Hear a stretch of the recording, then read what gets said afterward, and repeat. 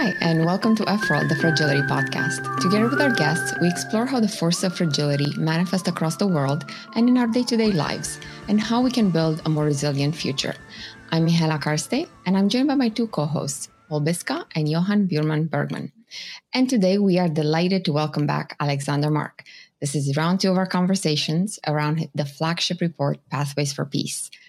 Alexander is a political scientist and economist who brings over 30 years of experience working in areas of conflict and fragility across 4 continents. He was the chief specialist for fragility, conflict, and violence at the World Bank, and is the lead author of the UN World Bank report, Pathways for Peace, Inclusive Approaches to Preventing Violent Conflicts, which serves as the basis, as I mentioned, for our series of conversations with Alexander. He has also co-led the preparation of the World Bank First Strategy for addressing fragility, conflict, and violence. Welcome back, Alexander.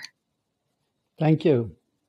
So last time, and for all of our listeners, please do listen to the first episode in the series of conversations. Last time we touched upon institutions, conflict, the necessity of conflict, and so much more. Now we're going to talk about prevention. So I was wondering, Alexander, how do we build that path to prevention? Last time you told us that if we're just 10 years away from conflict, it's already too late. So where do we start and how do we build that pathway? So I think the different actors in countries should always have the issue of prevention in mind. There's violent conflict, but there's also very serious political crisis, big uprising. And these things are always a possibility. And they're more and more a possibility in a much more fragmented world, that is the world that we know today. So you should always think that no country is immune to the issue of conflict risk, of violence risks, crisis risks, political crisis risks. And therefore, in a well-organized democracy, I would think that that's what institutions think of, what people who represent institutions constantly think of. But in countries that are less well, that have weaker institutions and that have much weaker political settlements or political pact among the different actors, then conflict is much more of a risk. So what we did in the Pathways for Peace is we designed a small model that is more a model to explain to people how it happens, where you have basically on the top of the graph, you have a situation of peace. On the lower part of the graph, you have situation of conflicts. And what you have is you have a society constantly going as a wave between the two, right? And coming closer to conflict, coming closer to sustain peace, and then going back to conflict, going back to sustain peace. But then, when countries pass the red line of falling into conflict, then it's practically impossible for them, or extremely difficult, to come back rapidly into a positive element. That's why you have to be extremely careful that this wave never fall too low. And because it's like physics, because once you get into a dynamic that takes you down towards the violent peace direction, there's a lot of factors that start to play in. And the more you get closer to the red line, the more it's difficult to bend it back to the green line. That's why prevention should be constantly on the mind of political actors, civil societies, well-meaning people, private sector. They want to avoid a situation of conflict. Unfortunately, in a world like our world, where there's a lot of tension building up inherent to the economic situation, geopolitical situation, other situation, you have sometimes politicians that have a short-term interest to push towards violent conflict, just to get a dynamic behind them. These are like apprentice witchcraft, because they're playing with things that they don't know how to master, right? And then it can go down and then fall into conflict, and then they will also pay the price. But they don't always see it going. There's a lot of case today of situation of this kind. And what you need to do in conflict is constantly be conscious that when the wave go in the wrong direction, it's really important to do whatever you can to bring it back to the other way. So, since you mentioned witchcraft, I guess let's talk a bit about incantations. How do you talk about prevention in a way that does not sound too alarmist to be dismissed as irrelevant? Because if you are the person in the room saying, oh, something horrible is going to happen, this is going to fall apart constantly, on the one hand, if it does, you are vindicated. If it doesn't, you're not necessarily vindicated and you can easily be dismissed. So what is the thoughtful way to navigate this line that you've just described for us?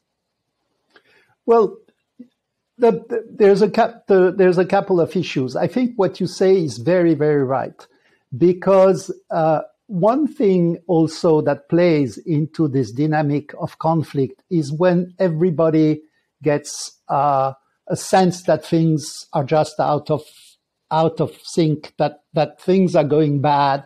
It's necessary to create some sort of attention to the problem, but it's also this general state of depression about a country. It's also not helping, is one of the factors that push the wave down, because there's so much expectations that things are going to get worse, then actually it gets worse because the incentive builds around that. So it's very important to be able to do the prevention without being also too alarmist, or will that being too negativist about all what is happening and saying, no, anything will go the wrong way. I think we're at a time in history now where we have a very strong tendency to be very, very dramatic about everything, to be very extreme about our views. But extreme, I don't know if we're extreme with the problem of climate change, with all those problems there. But it's true that there's a sort of negativist thinking, with maybe the exception of the country that are booming like China, or were booming, China until recently, and India until before COVID, where, you know, there's a lot of hope for the economic dynamic. But in many countries in Africa, in Middle East, in Europe, in other places, there's a lot of this negative feelings that are around, and you also have to deal with that. I think it's a difficult path to play. And again, when we say what should we do, the problem is that it cannot be only the government. The government has a totally central role. It cannot be only civil society, but civil society, the organization of civil society, have a central role. It cannot be only the private sector, but the private sector has a central role. So there's a general there's a need for different groups to come together. Of course, knowing that the government is the most important. In most cases, when you have civil war, there's always a big part of responsibility of the government. They are always also the ones that have the most tools to be able to sort of redistribute revenues and all that. But what is important is to think all this is not only about diplomatic negotiation. This is not only about persuading people. Is actually showing to people that there are differences that can be made, which means it's development policy, it's economic policy, it is security policies. All this is part of prevention. You know, when you talk with the core of the UN, of course, they are much more focused on the diplomacy. They say, okay, well, there are two actors. What you have to come is negotiate. And there's a lot of theories about, how you negotiate, how you build peace. But this is very often already too late when you are getting to this stage.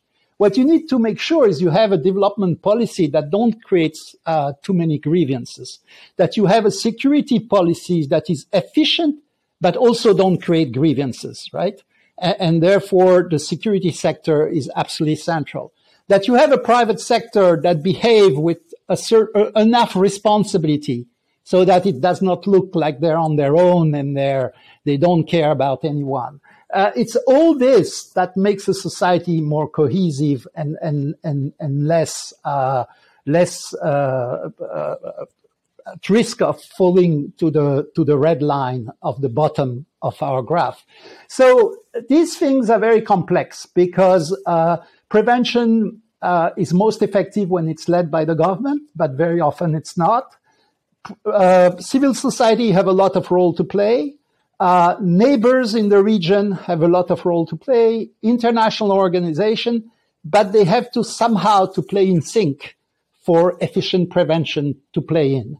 And therefore, there's very, very different scenarios of how violent conflict have been avoided or political crises have been avoided. It depends on many situations. In the Pathways for Peace, we had basically seen three elements, right? The structural factors, which are really the history, the geographical position of a country, you know.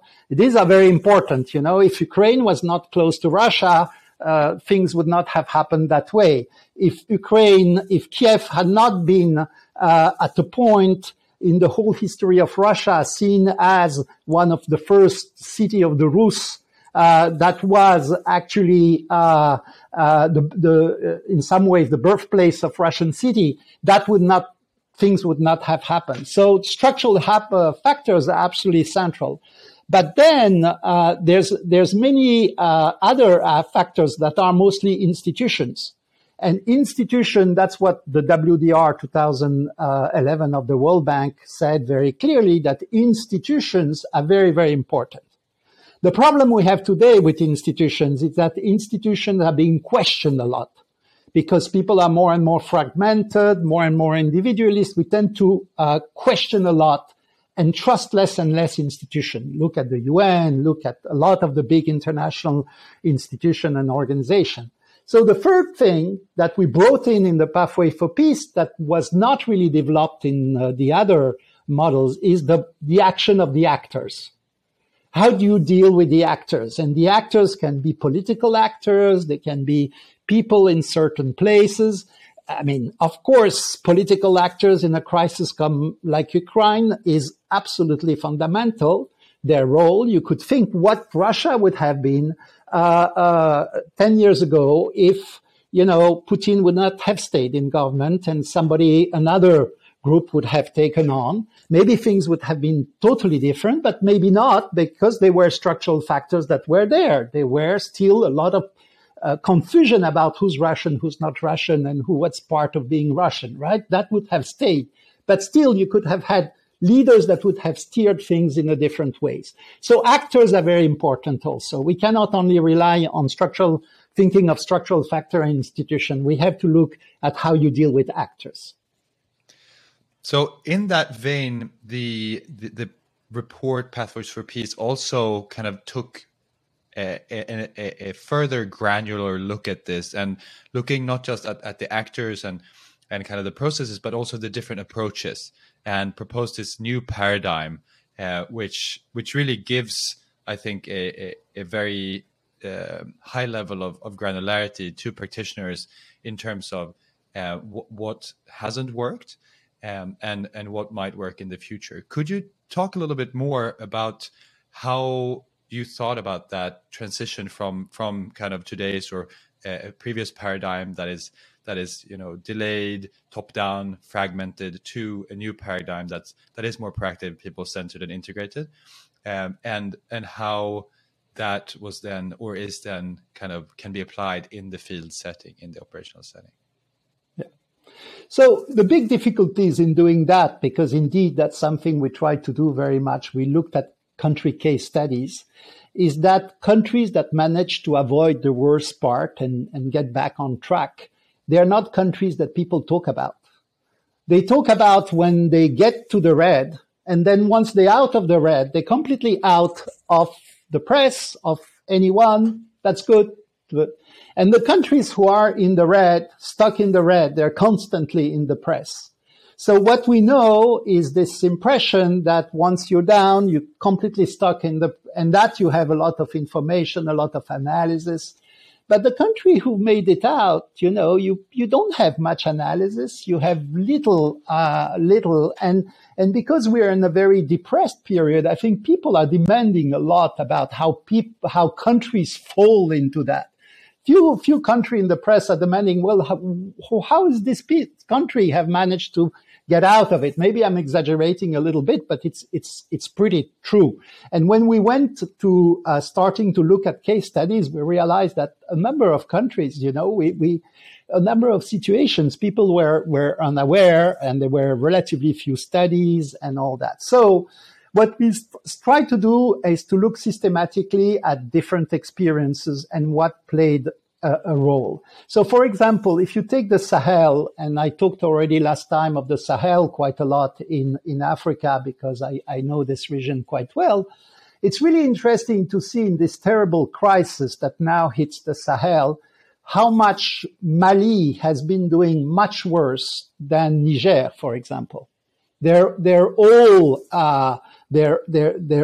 very much shaken by what is happening, but Niger is holding much better.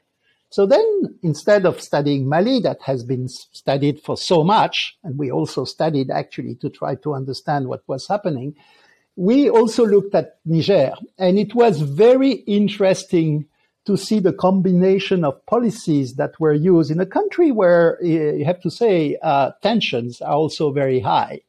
So one thing that we realized, for example, is that there was a very good combination in the way policies were handled between trying to deal with minority groups, and in particular how they handled the Tuareg war. Because in Mali now it's a very different war, but it really started with the Tuareg war. And what the Niger accepted, of course, the Tuareg groups in Mali and Niger are very different. So that also plays a role. They are much more fragmented in Mali, which means that there's much more risks of not holding together when there's a negotiation. But what they did in Niger is they actually brought, for a population that is a small minority, they brought a leader of the Tuareg as a prime minister for quite a long time, which is very, very difficult to do for a president, right? You have a group that represents a minority in the country who suddenly has a lot of power for some time, right? But that has managed to bring back, so that was the bring back the Tuareg around the table, but that was the part on the negotiation. What they did also is they realized one other thing that is very important is not to let violence happen very rapidly without having a control on it. Don't let violence escalate. And sometimes when it's small violence, countries don't pay attention or go with a very repressive aspect. There they developed a whole group, an institution that is especially monitoring the risk of violence across the country, with a system of monitoring that exists in every village, so that when they realize that there starts to be problem, they can intervene much quicker, something that never really existed in Mali, for example. And this was actually quite effective of trying to defect violence in a country where a lot of the violence is actually not political. It starts by fights between groups at community level, and then it becomes political. So avoiding those fights was very, very important. So they sort of focus on this institution that was looking at it with a system of mediators that were deployed locally and all that. And then they did another thing, is they really focused on their security sector. And they tried to reduce corruption. They tried to train them relatively well, which was totally different in Mali because they had a history of coup. So for a long time, they actually didn't want the army to be very effective or very developed. And now they're still suffering out of it, right? But in Niger, they managed that much better. So they have actually a much better political force in Niger. but they also knew how to communicate to the population in a very complicated setting where Islamism is actually very strong. Why they were collaborating with the French, with other groups. They had a whole communication policies, while Mali had actually a very weak communication policies in the north, in the place where you had. So when you do comparison like that, you start to see that it's very much rooted in the reality of each country, but it's also a very ad hoc. It depends on each situation, but you have to have all the aspects, the security, the development policy, the political settlement. All this has to work together. And it's really interesting because the Niger created a council for peace that is a council that has development ministers, military minister of defense, minister of interior, that has a statistician that do the statistic, and all those people are on the council that advise the president when there's a risk of peace. So they see peace not as a problem of the military or a problem of other, but they see, for example, the Ministry of Development as a central figure in this council. So, I could take many, many examples, but usually it's this combination of things that happen. So I wanted to follow up a bit on the example of Niger, because since you've outlined these positive developments, unfortunately, Niger is now on the front line of the violence that is spilling over from Mali. And the western part of Tillabéri has a significant, at least in 2021, there were a couple of really high profile events that 100 people died plus more, plus declaring martial law, I believe, and something. So I wanted to take that and then link it a bit to your framework in the following way. And you can help if the way I'm building the case maybe needs a bit of adjustment.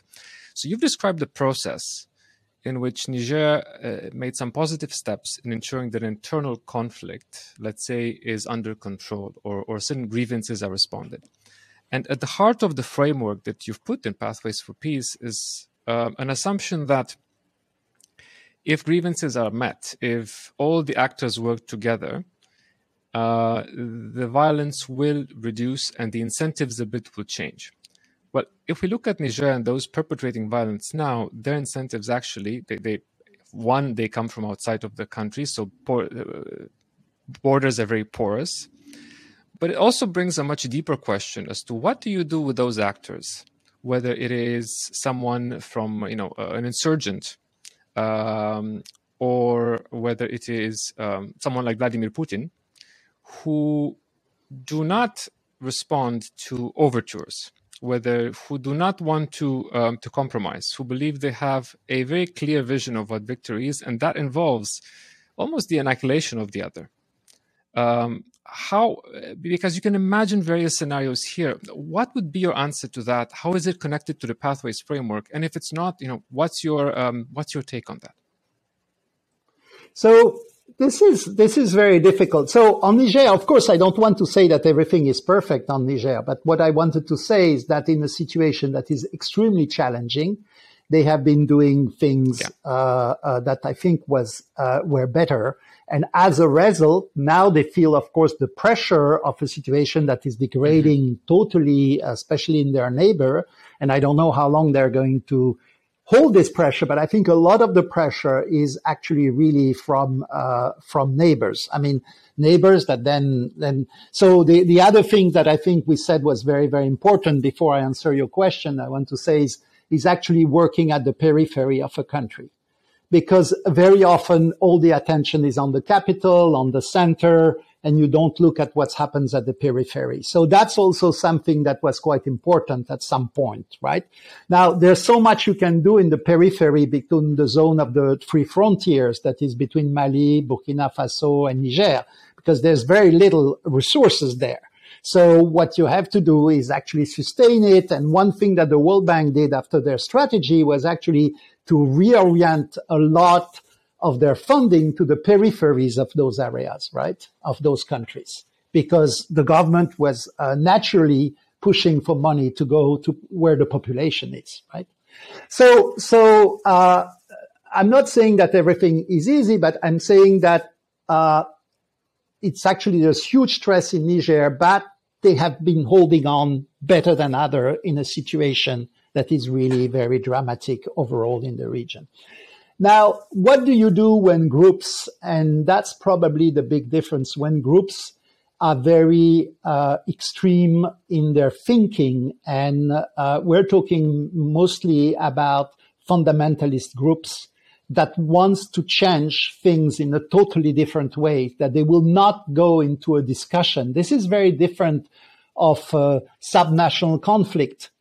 Even some of the worst, like at the moment between Ethiopia and Tigray, you can still, you have troops there, you can still have negotiation, the classical negotiation that you have. You can hold negotiation. But how do you hold negotiation with ISIS? How do you hold a negotiation with groups like that?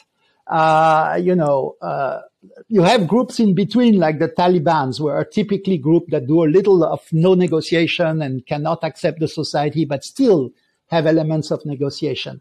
And a lot of, that's what the Malians believe. They believe they can negotiate with ISIS and others, but they will see that they cannot.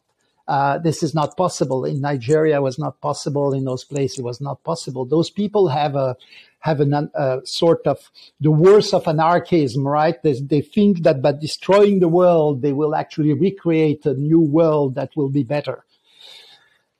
The worry is that you start to have a little bit of that on the international scene also today, right? And so you also have government that now starts to behave like that, of saying, the rules of the games in the world are really not they're not what interests us. We have practically another vision of who we are, and table of negotiation of things like that don't work.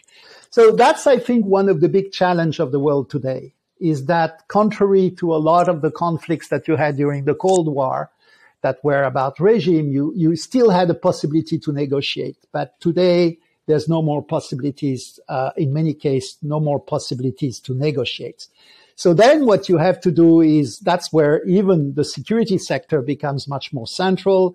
The sort of international alliance you can build are very central, and accepting that you need to do a lot for a certain population. But the problem is that some of those groups, extremist groups, they're not the poorest, actually, those people. It's just in their mind that they've disconnected some. And even if you tell them that you will provide a lot of funding in their neighborhood, they will not. But this is the extreme, by the way, of the groups, is the groups that the French were trying to target or others were trying to target.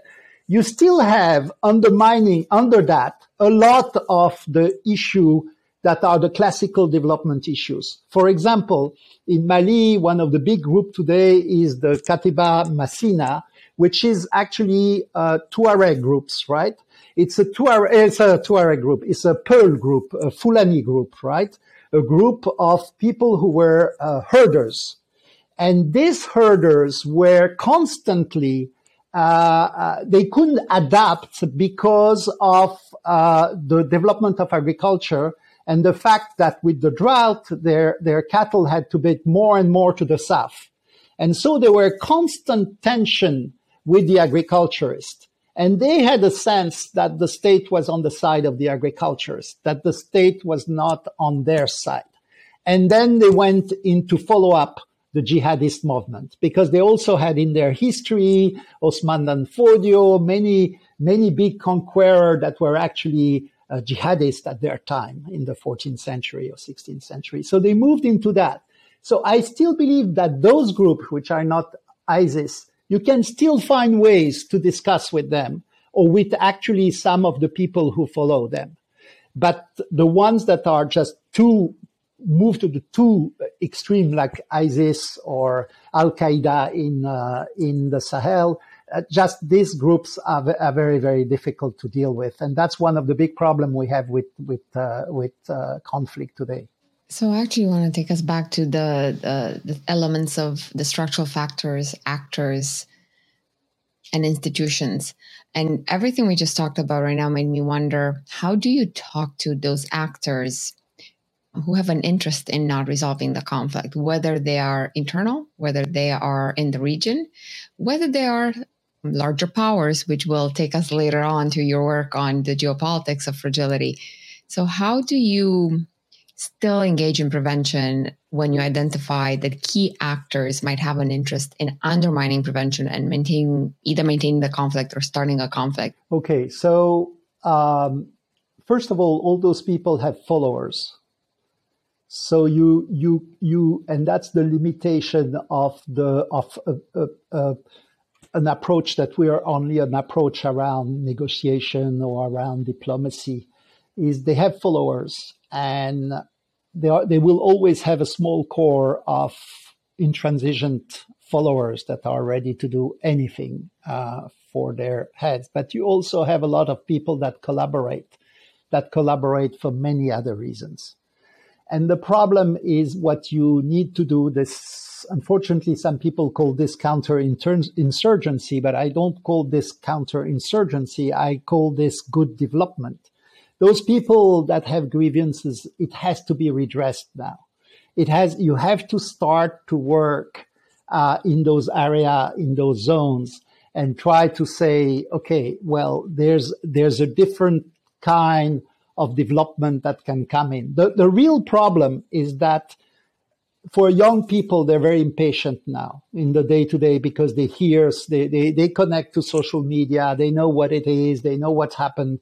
If you tell them we're going to develop your region in 15 years, we're going to start to have jobs in a place where you have no rain, you see, that's not a real answer. So you have to be able to be relatively quickly present there, but you cannot offer many of those youth all what they want. So it's development with a lot of negotiation, development with a lot of persuasion, development with a lot of outreach, to the farmers, to the person there, but especially to the youth that leave their families because they want to become something different than farmers.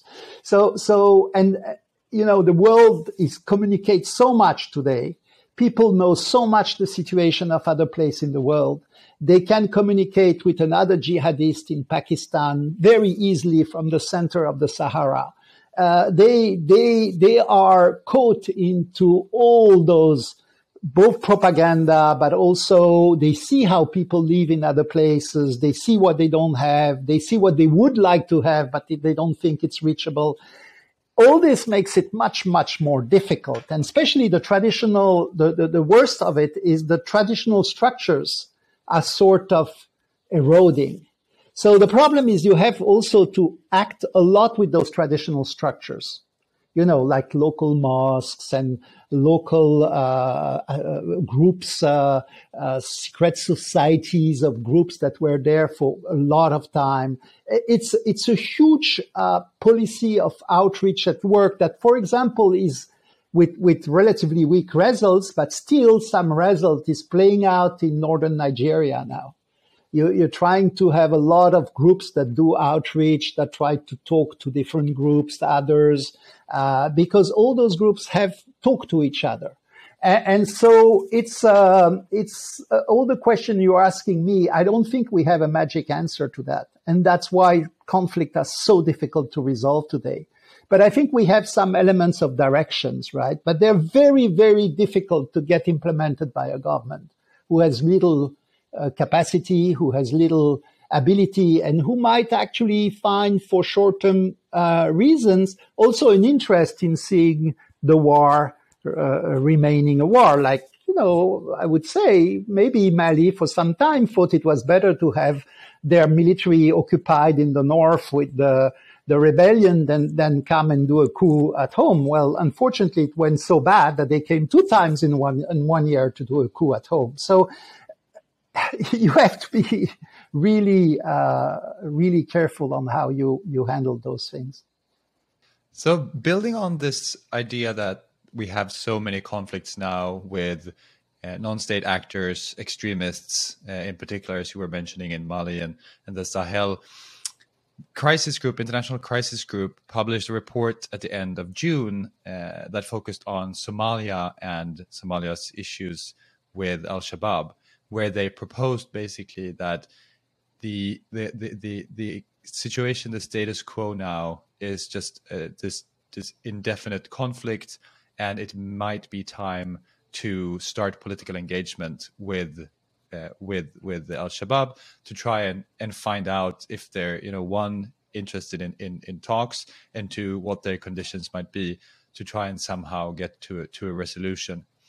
What is your take on that? If you put on your Pathways for Peace lens, the suggestion that states have to start negotiating with these groups in order to kind of ameliorate the situation for their citizens, and perhaps as a prerequisite to even be able to do the kind of development that you were just mentioning. So, we have a lot of experience with the Taliban because there was a lot of negotiations always parallel in between that happened and all that. And what you realize very quickly is that those groups are never homogeneous. They actually are very efficient because they are very flat in terms of their management structure. Sometimes they have a very charismatic leaders, but you've seen with the Taliban that you kill a leader, there's another one that reappear in another place. The leaders is less important than the group of people that connect. In this way, those groups are very modern because they adapt in a way also of how business tends to work today, of how, using with social media, with contact, with a very difficult to grasp structures. I still believe that when those things have worked, you have to be able to be sufficiently shrewd to find the groups that don't have a very strong interest in just getting the war to continue. Among the Taliban, they were nationalists, they were conservatists, there were people interested in drug trafficking, there were people interested. And I've heard that it's probably relatively similar with Al-Shabaab.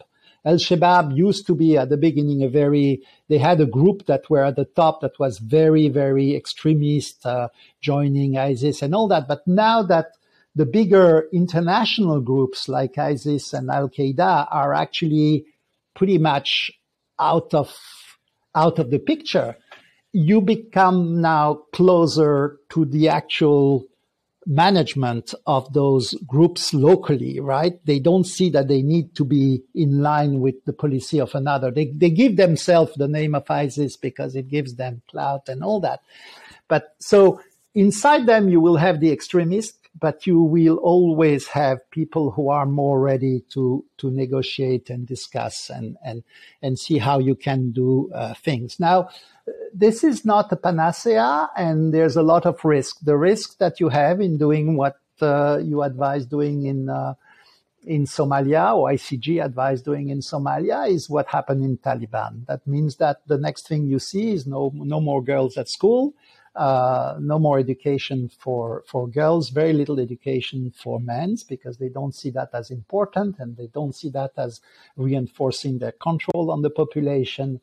A country that does not develop in some ways, that develops on the minimum, that continues to hold on drug production and things like that. And at the end, what you have is a slow degradation of the situation. So maybe you would be if you're very cynical, you would say, well, that's what they have to go, because then people at the end will realize that they cannot hold on like that they need another life. And before they've given this chance to really realize that to the bottom, you will always have that as seen as an alternative. So that's the cynical answer to it. So I would say, yes, you always have to be in contact, see if there's some possibility, if you can do, and that's actually what the Malian wanted to do. They wanted to find, the military who did the coup wanted to try to work with some elements of those groups, but we know what it's going to mean. They are going to close all the Western schools in the north of the country. They're going to take all the girls out. You're going to have lapidation and things like that coming back. So how do you handle that is very difficult.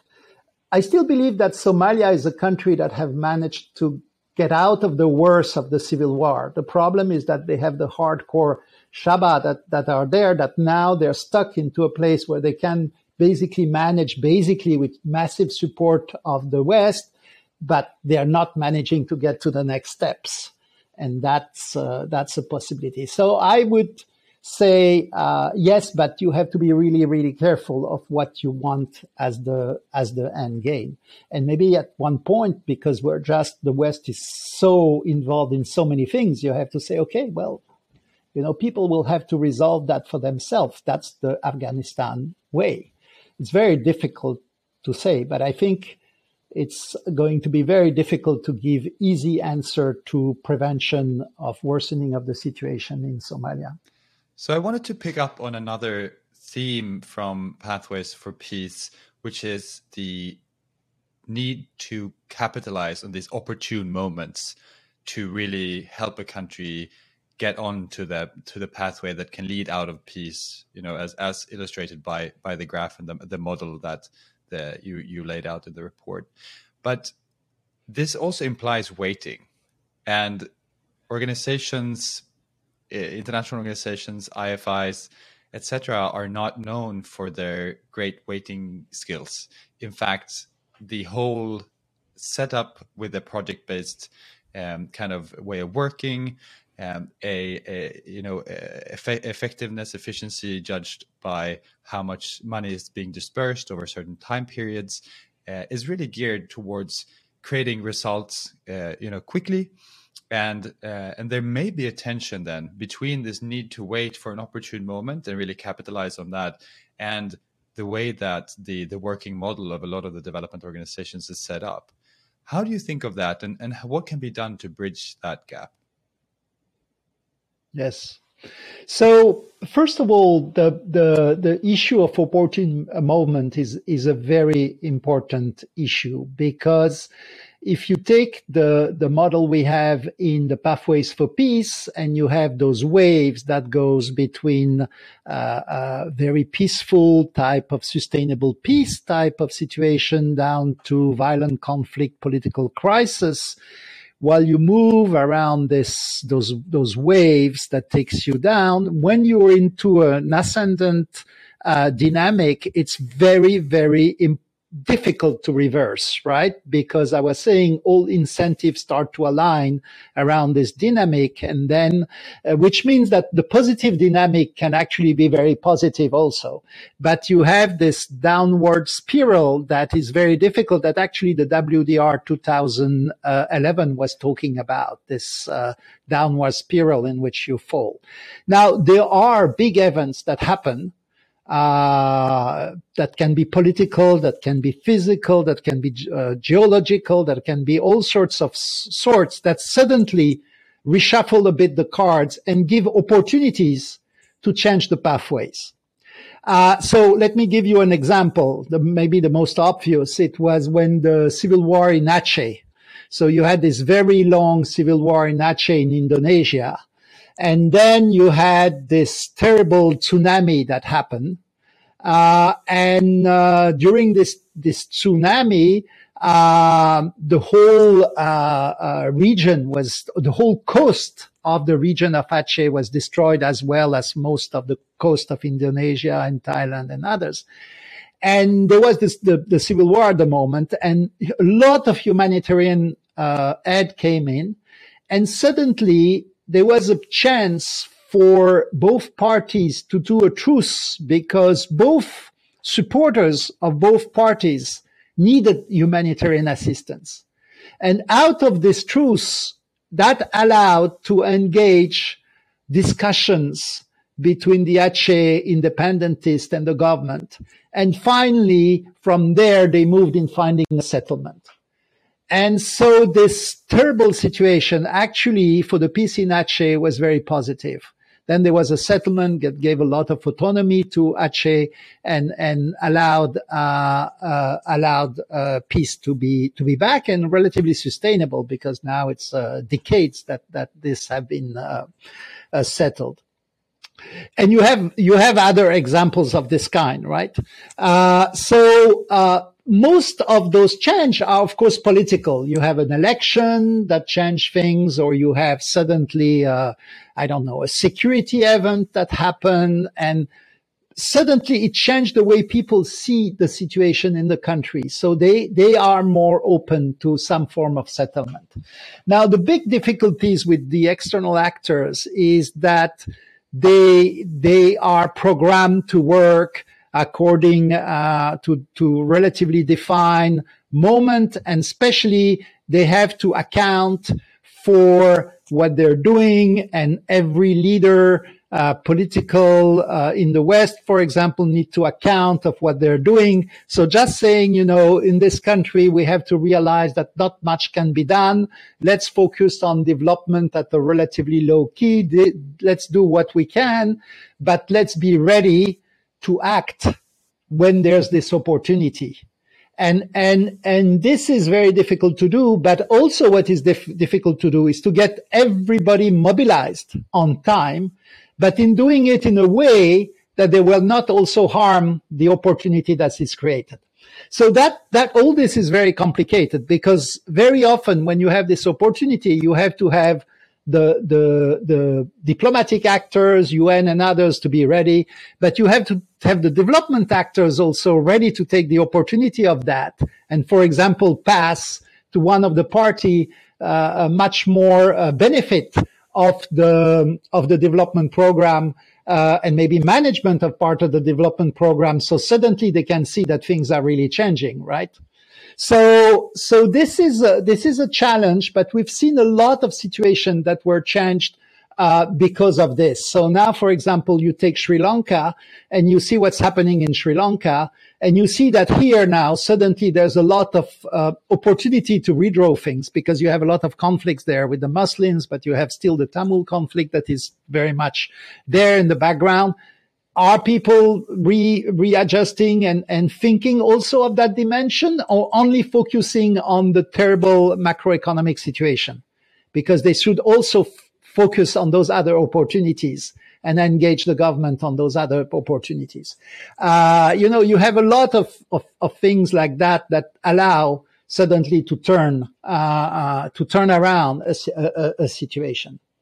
So I had a question about the red lines that were mentioned earlier, and kind of trails off of the answer you just gave us.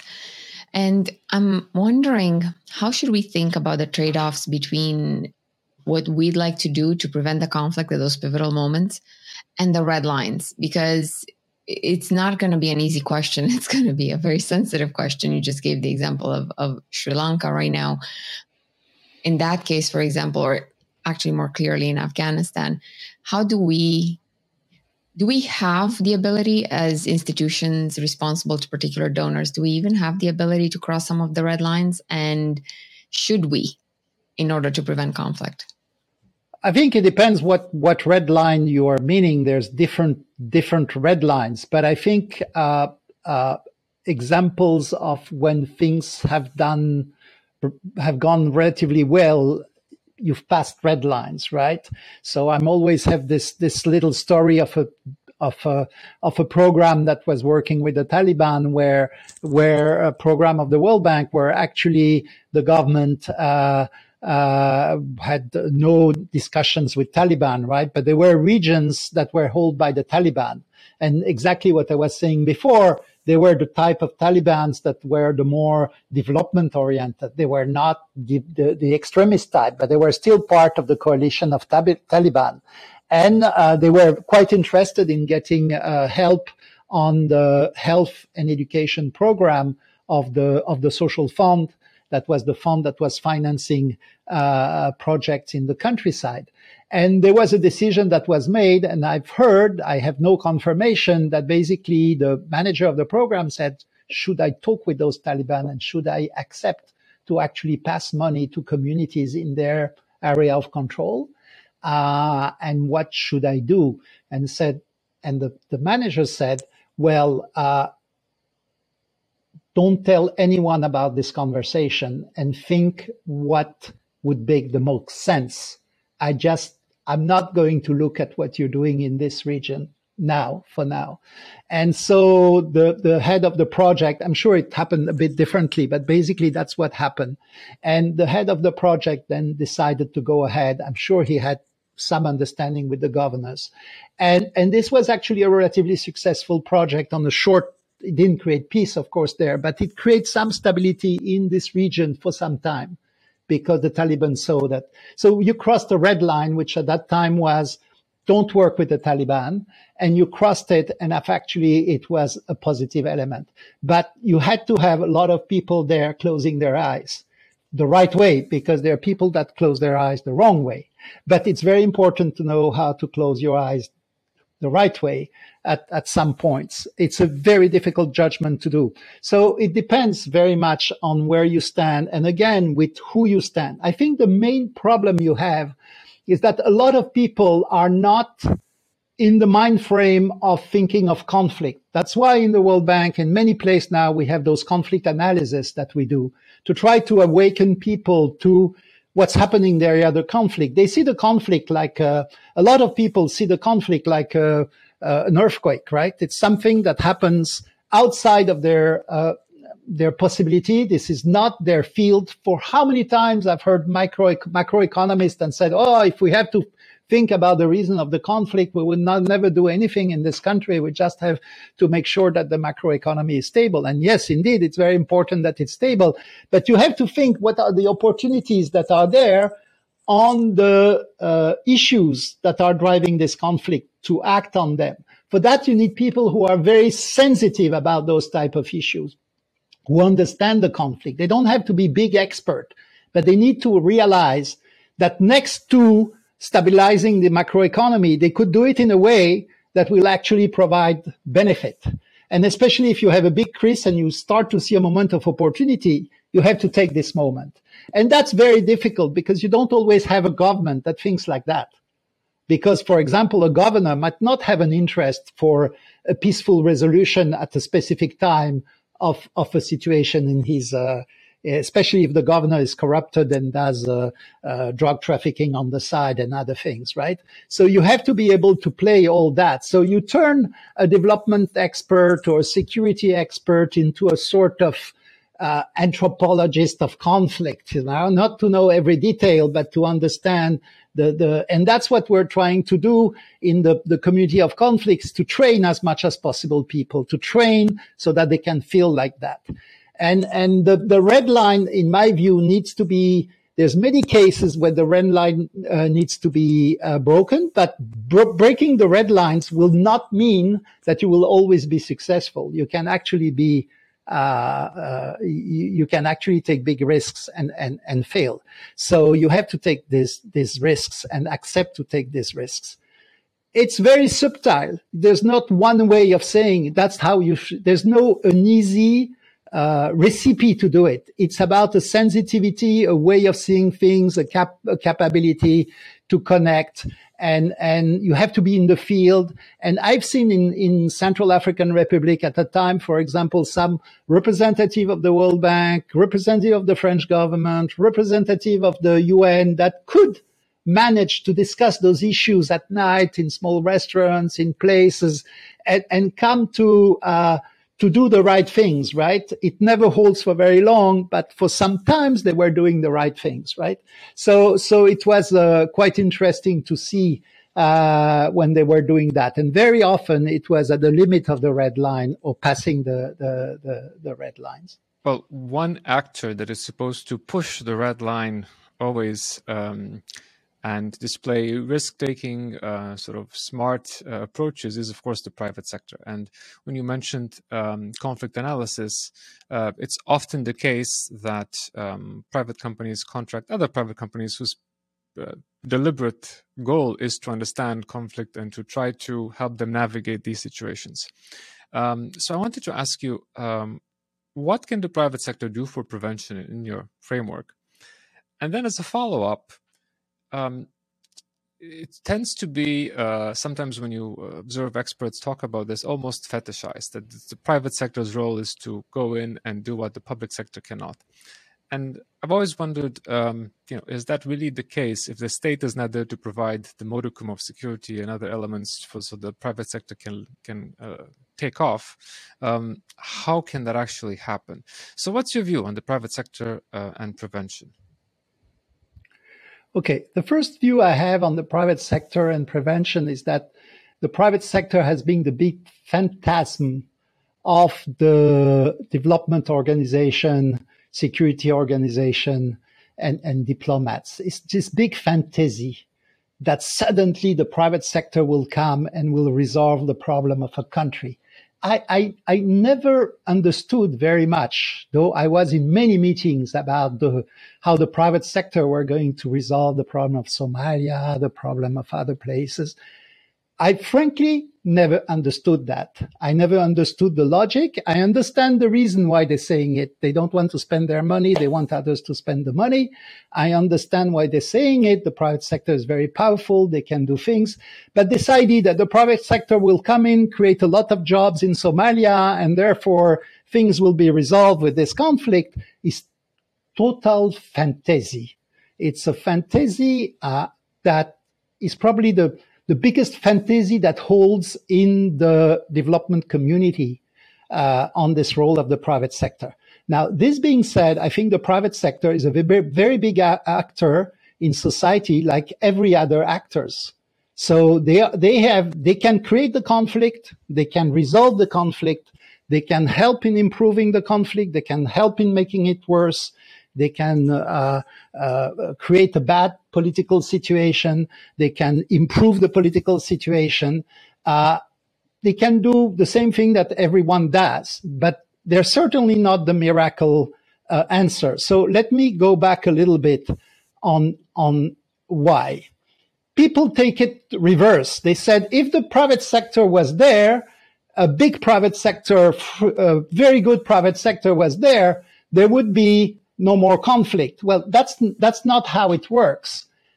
If there was no more conflict, and if there was no more corruption and fragility, then you would have a thriving sector. So it's just like the logic works the wrong way when people do those arguments. I just don't understand how they can do it. So the result of that is that there's huge energy put in trying to force the private sector to become a good private sector in place where they can only succeed as a private sector because they have to have money. If not, there's no interest to make money by being a bad private sector. So, you bring the private sector, the only way they can do is by corrupting the people at the border, that's the only way they can make money. And you push them in there, and you force them to be there. And so I saw all this discussion, for example, in Burundi about the private sector. That's fantastic. And then I said, okay, that was the IFC, by the way. Where did you invest it? Well, we created 2 hotels in Bujumbura. I said, great. 2 big international hotels in Bujumbura. So what's the impact on the peace? Well, all the peace negotiators and all the development organization can stay there when there's a need. Oh, wow. I mean, in terms of argument for why you should invest in big hotels, because that's the only investment they could find, all the others in coffee, cocoa, and all that were all corrupted. So they end up doing 2 hotels. So just to say that sometimes we engage into rhetoric that just really don't work. Now, there are cases where the private sector, for their own interest, if you can match their interest with the situation, can help. So, we know the case in Kenya where the Association of Private Sector Owners, the big Kenyan private sector, played a huge role in lobbying. Actually, the presidential candidates that they were all coming from the private sector in order not to restore to violence.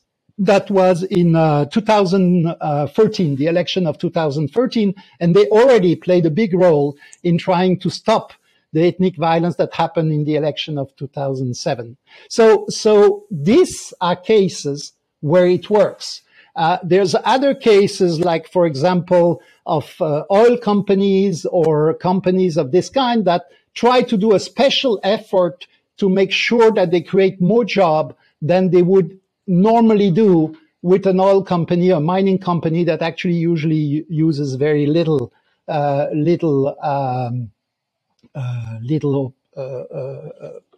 employees in those areas, create little labor. So you have those cases where the private sector has played a more stabilizing role. In Sudan, the private sector wanted to avoid the civil war in southern Sudan, so they actually pushed for negotiation and paid for some negotiation and all that. So you have indeed the private sector that plays like other actors, but the idea that just bringing the big private sector there in a situation where you have bad governance, that's a way to get the more government out of their prime responsibility, which is their prime responsibility to create the framework. Now, once a situation moves into a more positive situation and things are better, that's where you have to reduce the risk of the private sector so that they come in. So in a path for improvement, it's very important that at a certain stage, private sector is ready to take some risks, because indeed they will create jobs, some jobs. They will create a lot of the conflicts are not about jobs, but still they will create some jobs that will help. They will create a situation. They will pay tax, so it will give tax to the government, so that the government. So in a period of restoration, that's very good. But I've seen so much effort pushed at putting private sector in situations that were just contrary to the basic incentive of doing business. And what do you expect they do? Well, private sector, the drug dealers of Colombia or Peru are private sectors entrepreneurs, right? And they're very, very effective. The Al-Shabaab lives out of selling carbons, right? But that's probably not the type of private sector that is very important in those countries. But these are the ones that are creating more war than they're creating peace. But these are the ones that are thriving in this environment. The other ones are not thriving. So you first have to establish the condition for the private sector to come. And then when you start to have the basis, then it's very important to reduce the risk of the private sector so that they can thrive and protect them and all that. You talked about the entrepreneurial organized crime members. And when you're thinking prevention, the report really laid out these three principles that prevention has to be sustained, inclusive, and targeted. But I'm wondering, how does that work in the world we live in right now? Because I was wondering if you can just take us back to both the work at the report, but also update us since, because the report makes a case for prevention in an interconnected world. I'd say that since the report was published in 2017, the world has changed further. So I'd love to hear your thoughts on that. Yes, so that's a fundamental issue, and that's what, since I left the World Bank, I've been working on, basically, is how those conditions are changing. And I did a report that I think we're going to talk soon at Brookings on that topic. Now, the world had known, especially since the end of the Cold War, so from 1990, but we can say from 1980, from the time where Soviet Union had so many problems that even in Afghanistan and all that they were not really present anymore on the international scene, up to 2010, where you saw a full dominance of the Western world on the development policies of countries. Because at that time, China was not yet a big player, and everybody was, and it was a period, actually, there was a period between 2000 and 2010 of relatively great progress on peace. It was, the United States was an absolute superpower. It had in some ways won the Cold War. It was at the top. The international organizations were totally into the field where they were controlled by the West. So World Bank, IMF, all these, where they were already before, but then the control became even stronger. And all the development actors were coming together and thinking about fragility and all that. Well, since then, you have a big change. Not only you have China that has become one of the biggest provider of international investments, but also in many places of foreign aid to most of the development world. They have become bigger investors than any of the countries of the West.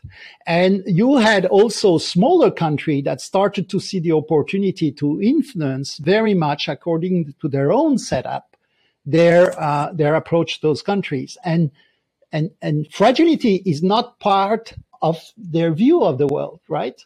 So all what we talk about fragility is not part of the view of their world, and they are becoming the biggest financiers or involved in those issues, very involved in those issues, and that changed completely the way you can influence your dialogue with governments, your dialogue with others, and it has a huge impact on conflict, on democracy, on many other things, and I think it's going to change fundamentally how we're going to work.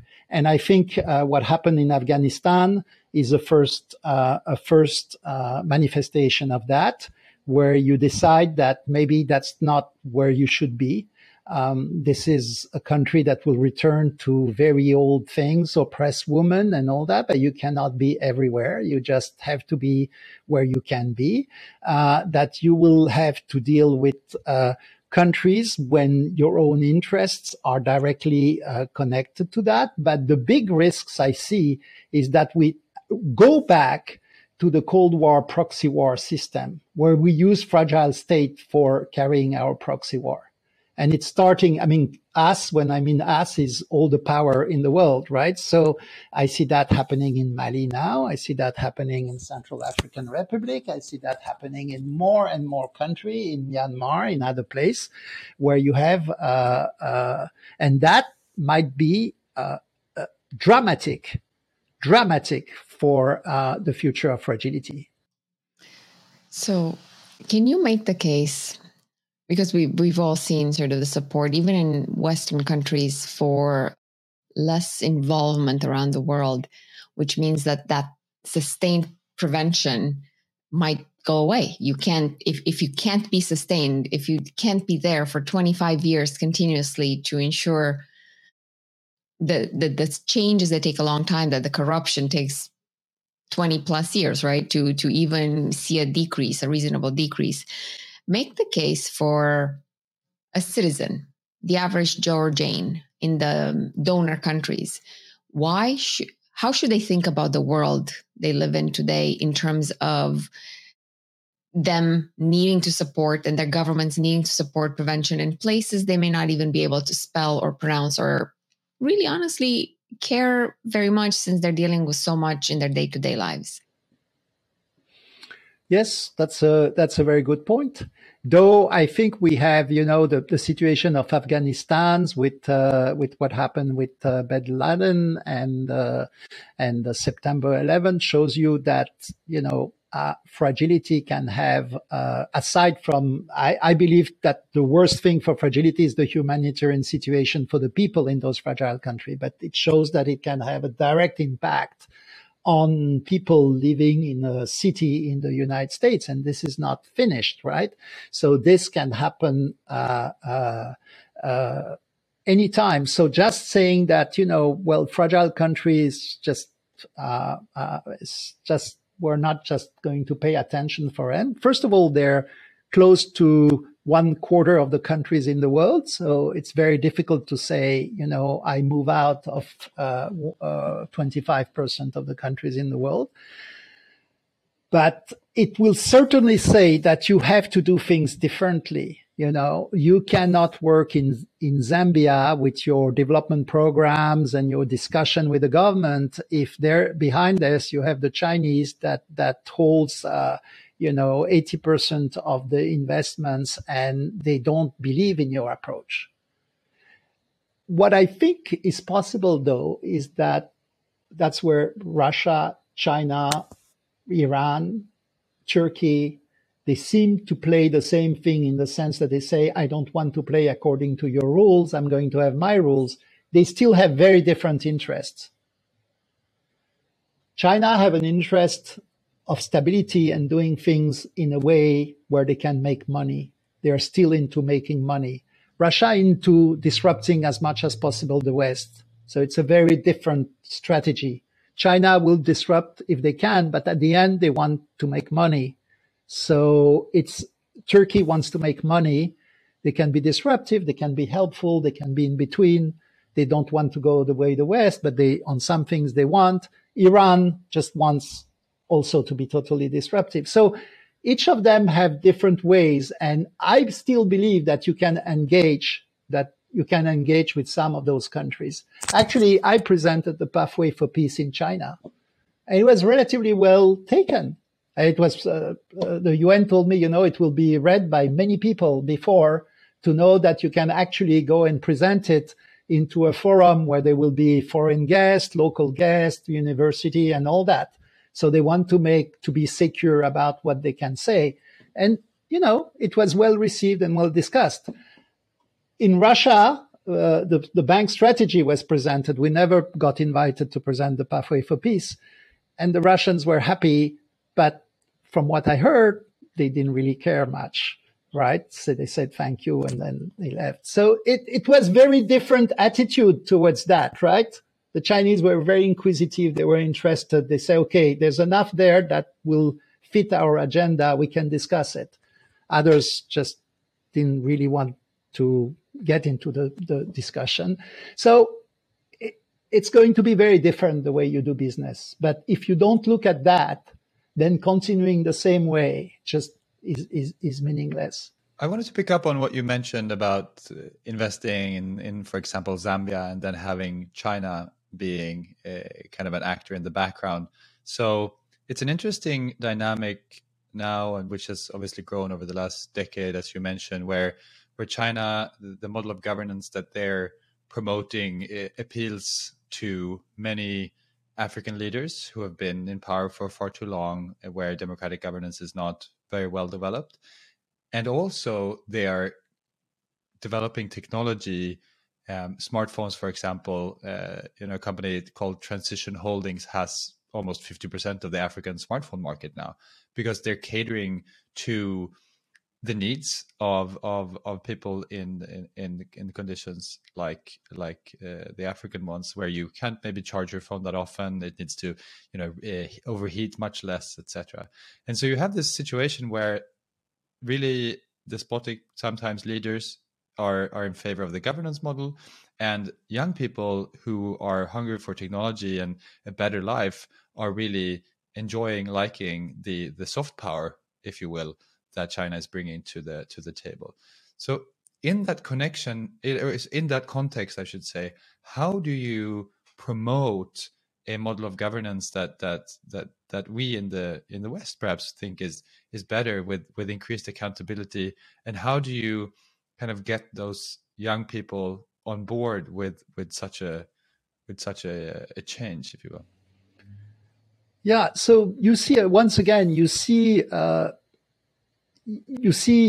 China evolving a lot. China today is ready to adopt a lot of the most stringent social accountability rules, because they need to get in deals with Western company, and those Western company have they just don't have the technology, the access to market, and all that to do it. The Western company desperately need the cash and the money. So you have everywhere, on lithium, on oil, on everything, you have those joint agreement. And for that, because it's a Chevron or it's a company that's American or European, they have to respect the social safeguards or the environmental safeguards. And they're perfectly capable. They have now the tools to do it. Sometimes they feel it's easier to do it without it because you make more money. But if they have the incentive, they will do it, right? So you have now very sophisticated joint venture with all the responsibility, environment, and all that, where the Chinese are part of those joint ventures, right? The Chinese, on one side, criticize the West, but they look also a lot what the West is doing. And sometimes, for example, in Sudan, they were very proactive in trying to support the UN involvement in peace talks because they have big investments. So the Chinese actually funded a lot of the peace talks in southern Sudan to protect their investments. And you know that now they're the number one funder of the peacekeeping operation at the UN. So with the Chinese, as you said, it's a bit of everything. And that's why you have to take this opportunity. That's what I believe, that not to see China as only negative, but see that Russia is a completely different ballgame at the moment. It's completely different ballgame because they're really trying to just undermine simply the West, and they go to a place where they have no strategic interest, just they see a hole like Central African Republic where they can shame the West and create problems. And so they move in this hole while funding it through corruption and other ways. So it's a completely different ball game. But in all cases, you have to be very aware of those different presence and how those other actors. In 2000, you didn't have to be very aware. You just didn't care. Actually, the World Bank was implementing a lot of their projects through Chinese companies, and it was relatively well done, right? Nobody was paying too much attention. Then we had the big crisis. And now, for example, in Sri Lanka, the Chinese are the biggest investor with the Japanese, right? In terms of sovereign funds, that means government funding. And they are going to collaborate, sure, with the IMF and others, because they have to see what will happen with all those investments they have done that the government cannot pay back. So they will have to play the game at some point, right? And see how they can get back into those forums where these things are discussed, the G7 or other, where they can have influence, because that's a big pot of money in Sri Lanka, but in other places. So all this we'll have to see but it means that you'll have to approach fragility with this additional geopolitical lens if you want to be effective, that up to now, people were not paying great attention to it. Thank you so much, Alexander. Just as before, I think we could keep talking for hours, and we will talk again in our third installment in this series. And we will go much, much deeper into the geopolitics of fragility. And that's a report you published recently with the Brookings Institution, and we'll link to it in the description so people have a chance to see it and read it ahead of our next episode. So join us next time for more on the geopolitics of fragility, how the new context and the global powers are shaping fragility, and whether or not peace is still possible. Alexander, thank you so much for this round. And we are looking forward to seeing you in the next round. Thank you very much. It was very challenging to respond to all your questions. Thank you. They were very good. Thank you. And to our audience, thank you so much for tuning into F-World today. We hope you found our conversation interesting and inspirational. If you're watching us, please hit subscribe here on YouTube. If you're listening to us, please do subscribe to us. And if you want to know more about F-World, visit our website at f-world.org and follow us on Twitter at F-World Podcast. Thanks for listening.